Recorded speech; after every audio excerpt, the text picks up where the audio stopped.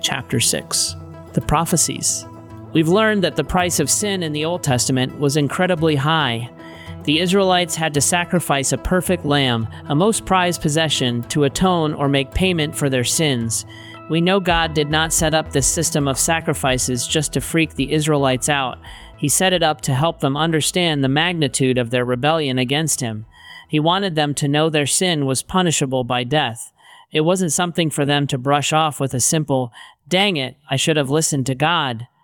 Sin wasn't something God could gloss over either. He told the Israelites, "For the life of a creature is in the blood. It is the blood that makes atonement for one's life," Leviticus 17:11. God longed to restore His people to a right relationship with Him and remove the penalty of death. But sin was egregious and payment was required. For the Israelites, that payment was the shedding of the blood of an innocent little lamb. That was the sacrifice that restored their relationship with God, and they practiced that ritual for hundreds of years. The Messiah.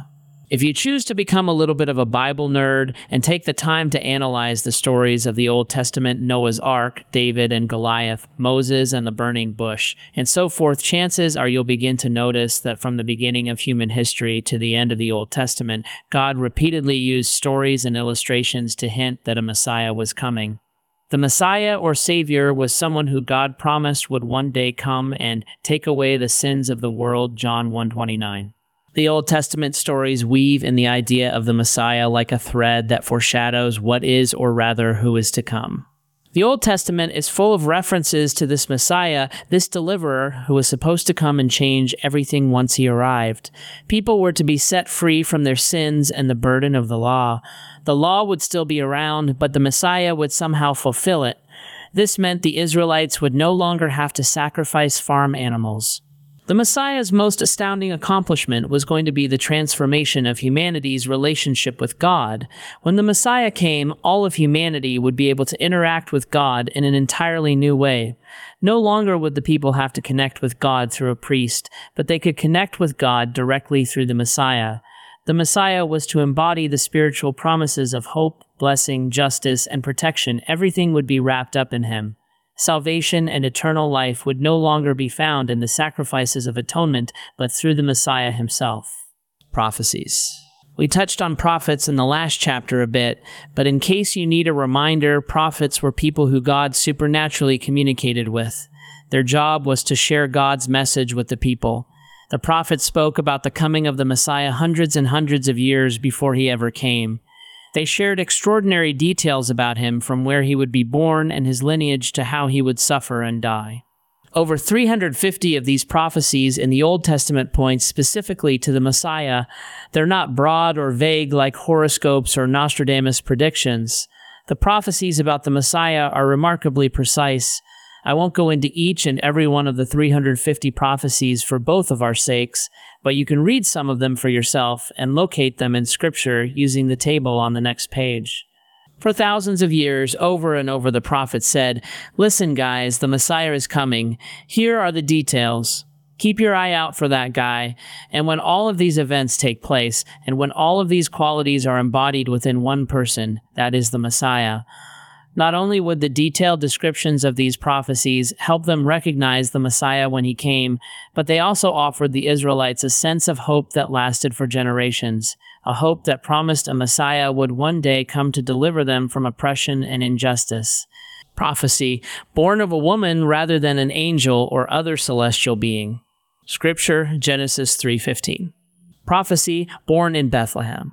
Scripture, Micah 5:1 and 2. Prophecy, born of a virgin and called Emmanuel. Scripture, Isaiah 7:14. Prophecy, lived in Egypt for a season. Scripture, Hosea 11:1. Prophecy, children massacred at the place of his birth. Scripture, Jeremiah 31:15. Prophecy, rejected by his own people. Scripture, Zechariah 11:12 and 13. Prophecy, spoken parables. Scripture, Isaiah 6:9 and 10. Prophecy, declared the Son of God. Scripture, Isaiah 9:6. Prophecy, hated without cause. Scripture, Psalm 35:19. Prophecy, given vinegar to drink. Scripture, Psalm 69:21. Prophecy, falsely accused. Scripture, Psalm 35:11. Prophecy stood silent before his accusers. Scripture, Isaiah 53:7. Prophecy sold and the money used to buy a potter's field. Scripture, Zechariah 11:13. Prophecy prayed for his enemies. Scripture, Psalm 109:4. Prophecy betrayed. Scripture, Psalm 41:9. Prophecy crucified with criminals. Scripture, Isaiah 53:12. Prophecy, bones would not be broken. Scripture, Exodus 12:46. Prophecy, hands, feet, and side pierced. Scripture, Zechariah 12:10. Prophecy, sacrifice for sin. Scripture, Isaiah 53:5-12. Prophecy, resurrected from the dead. Scripture, Psalm 16:10. Prophecy, seated at the right hand of God. Scripture, Psalm 68:18. A modern illustration. Let's pretend for a minute that we lived in a part of a country whose professional sports team had not seen a championship in decades, and let's suppose that I had prophesied 39 years ago that a great athlete would one day appear to deliver the people from constant defeat, and I gave the athlete this description. He would be born and raised in Akron, Ohio. He would be a child prodigy. People around the world would know of him. He would have a basketball in his hand. He would migrate to a city in the north near a great lake. He would then travel south for 4 seasons, but return home. He would be strong, accurate, and fast. He would take on the great enemy from the west in a 7-game battle. He would seem defeated before making history with a remarkable comeback in which he would conquer his rival. If you know even a little bit about professional basketball, you will recognize that the athlete I prophesied is none other than the legendary LeBron James. Because I had described him in such detail, and because you've seen these specific events unfold, LeBron would be easy to spot as our basketball deliverer, and everyone would cheer.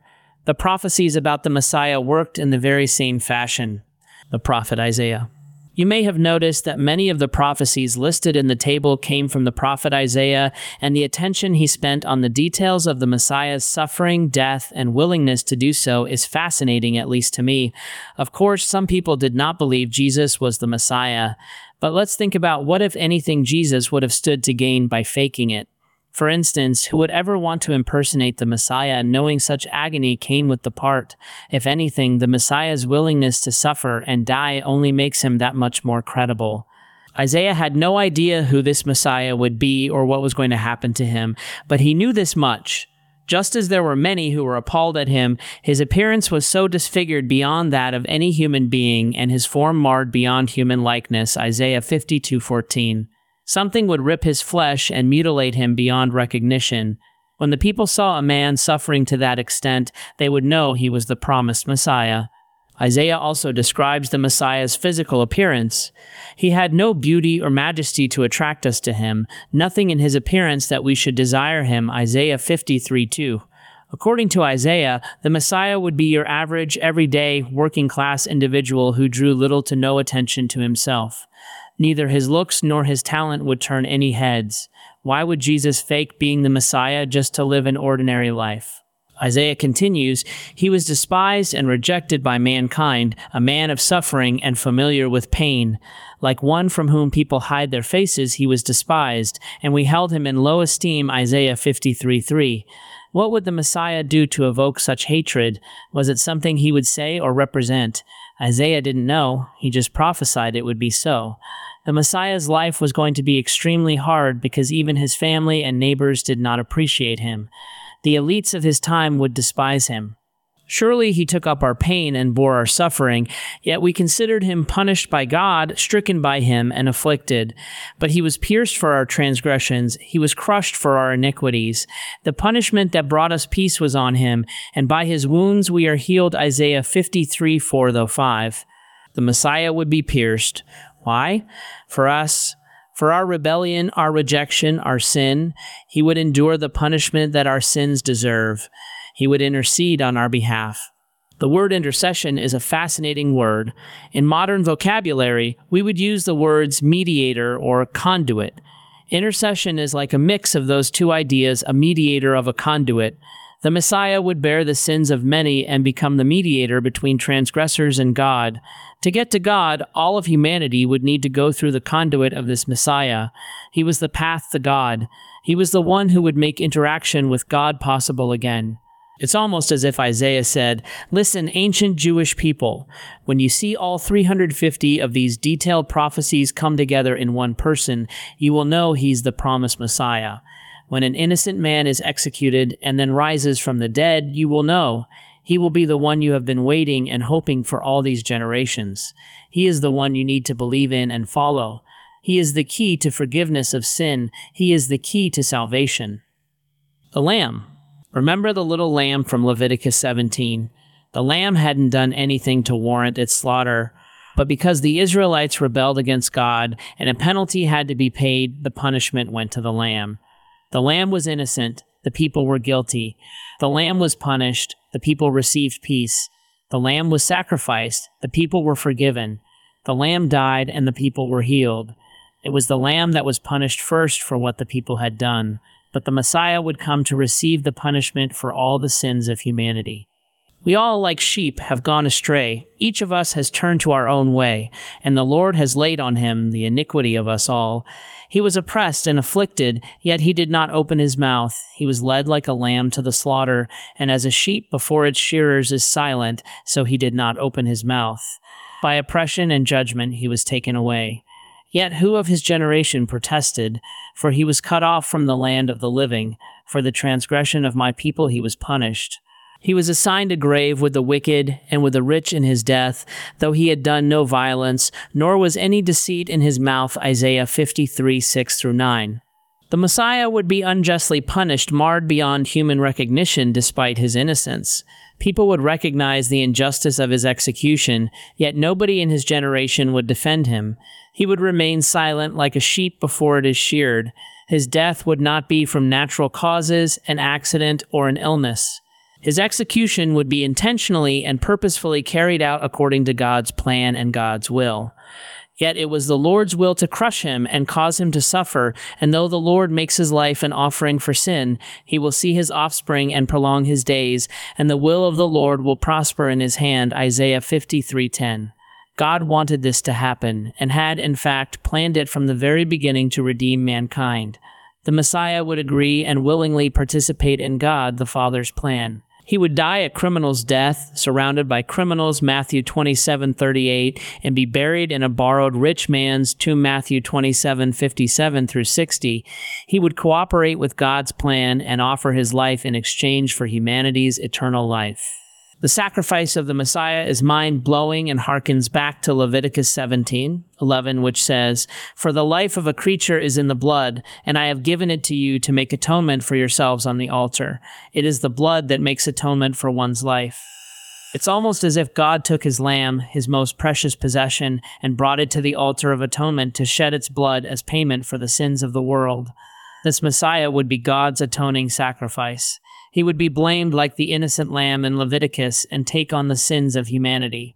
Of the Messiah, Isaiah 53:12 says, "Therefore I will give him a portion among the great, and he will divide the spoils with the strong, because he poured out his life unto death, and was numbered with the transgressors. For he bore the sin of many, and made intercession for the transgressors."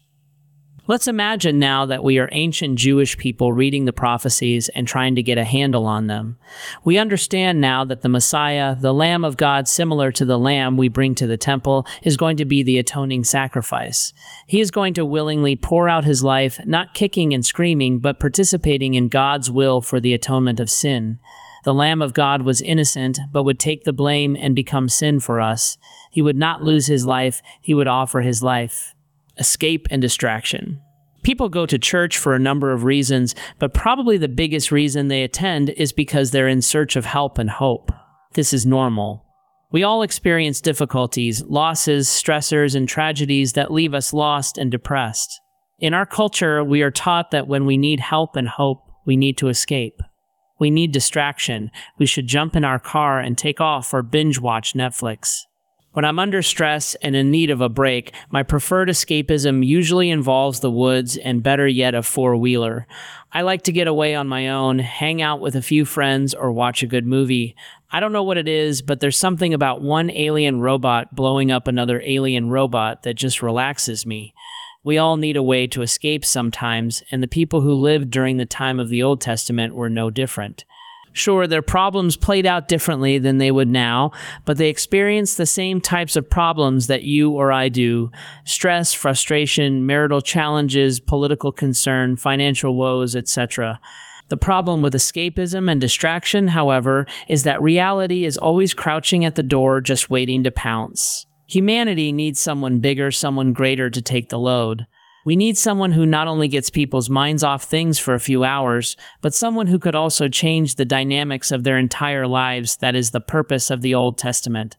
It's not to offer tips on how to escape. It points to a deliverer, a Messiah who would be the Savior, not just a temporary fixer. In fact, maybe when people long for escape, they're really longing for a Messiah. Mind you, I am still all about movies and woods. They're relaxing and fun. But maybe when our heads are clear, and if we set our hearts on knowing and finding the Messiah, we can come away from the stress and the distraction with a game-changing plan in place. Just a thought. God's motives. The Messiah is most characterized by his willingness to suffer and die. He poured out his life for you and me. I don't know about you, but the selflessness of his sacrifice encouraged me to reconsider my ideas about God and his motives. Trusting his motives helped me to understand his desire was not to control my life, keep me from having fun, or just take my money. Maybe his motives are pure. Maybe we can trust him. Maybe we can embrace this Messiah. Maybe if we read the Bible, we can understand God differently. You've met the Messiah in this chapter, and you'll decide what to do with him. In the next chapter, I'll tell you all about who he is. I know it's a cliffhanger, so I'll give you a hint. His name starts with a J, and it's not Jeff.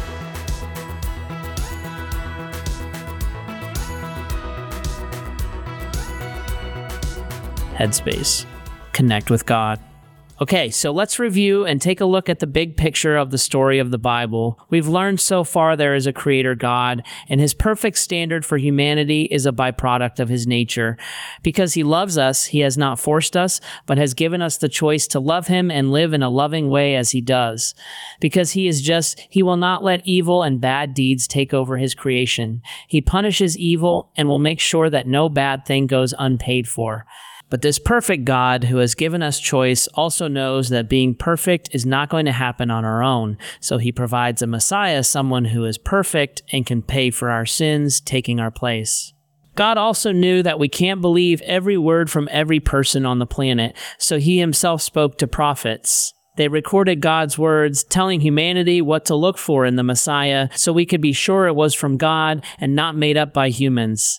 So if all of this is factual and actually happened, this God is really amazing. If all these prophecies were really fulfilled by God, our worldview can't help but change. What new things have you learned about the God portrayed in the Bible so far? What things, if they are true, might change the way you view God or interact with him? Connect with others. Have you ever noticed yourself looking to something outside of you to fix you? Sure, there are lots of things we can achieve on our own: learning a sport, bringing grades up, or earning that promotion. But maybe you have realized that you need something outside of you to make your life better. If I could just find a boyfriend or girlfriend who would, if my spouse would just, if I could just get my kids to, I can't achieve this success without. When we find ourselves looking to something to save us because we don't feel we have what it takes on our own, it's usually a spiritual longing. We put our hope in a person, thing, or situation when we sense things aren't the way they should be. Take a look at what the Bible says. The Lord looks down from heaven on all mankind to see if there are any who understand, any who seek God.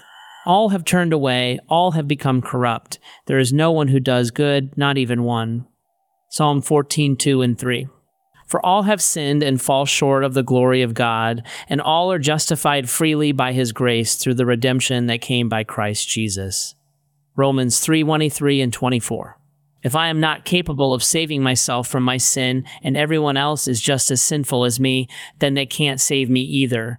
These prophecies point to only one Savior. Speaking of the one who fulfills these prophecies, Acts 4:12 states, "Salvation is found in no one else, for there is no other name under heaven given to mankind by which we must be saved." Only God, who is greater than sin, can intervene. Friends are great to have and certainly helpful in times of need, but they can't save our souls. Is there someone or something you are putting all your hope in to save you instead of God? Talk to God about the ways you look outside of Him to achieve spiritual longings and ask Him to transform situations that come to mind. What does this mean for you? God didn't go to all this trouble of creating a world, formulating a plan, and sending a Messiah just so we could celebrate Christmas or Easter. The Messiah was meant to be recognized and responded to. The Messiah did not come to clean up the world a little bit, slow down global warming, and help us implement more sustainable businesses, although He is probably a big fan of those things. He came to save your soul and my soul, to properly meet our spiritual longings and satisfy the payment for our sin. Christians believe that God really went through all that trouble and wants to save us and be involved in our lives. What might you say to a God who loves you this much?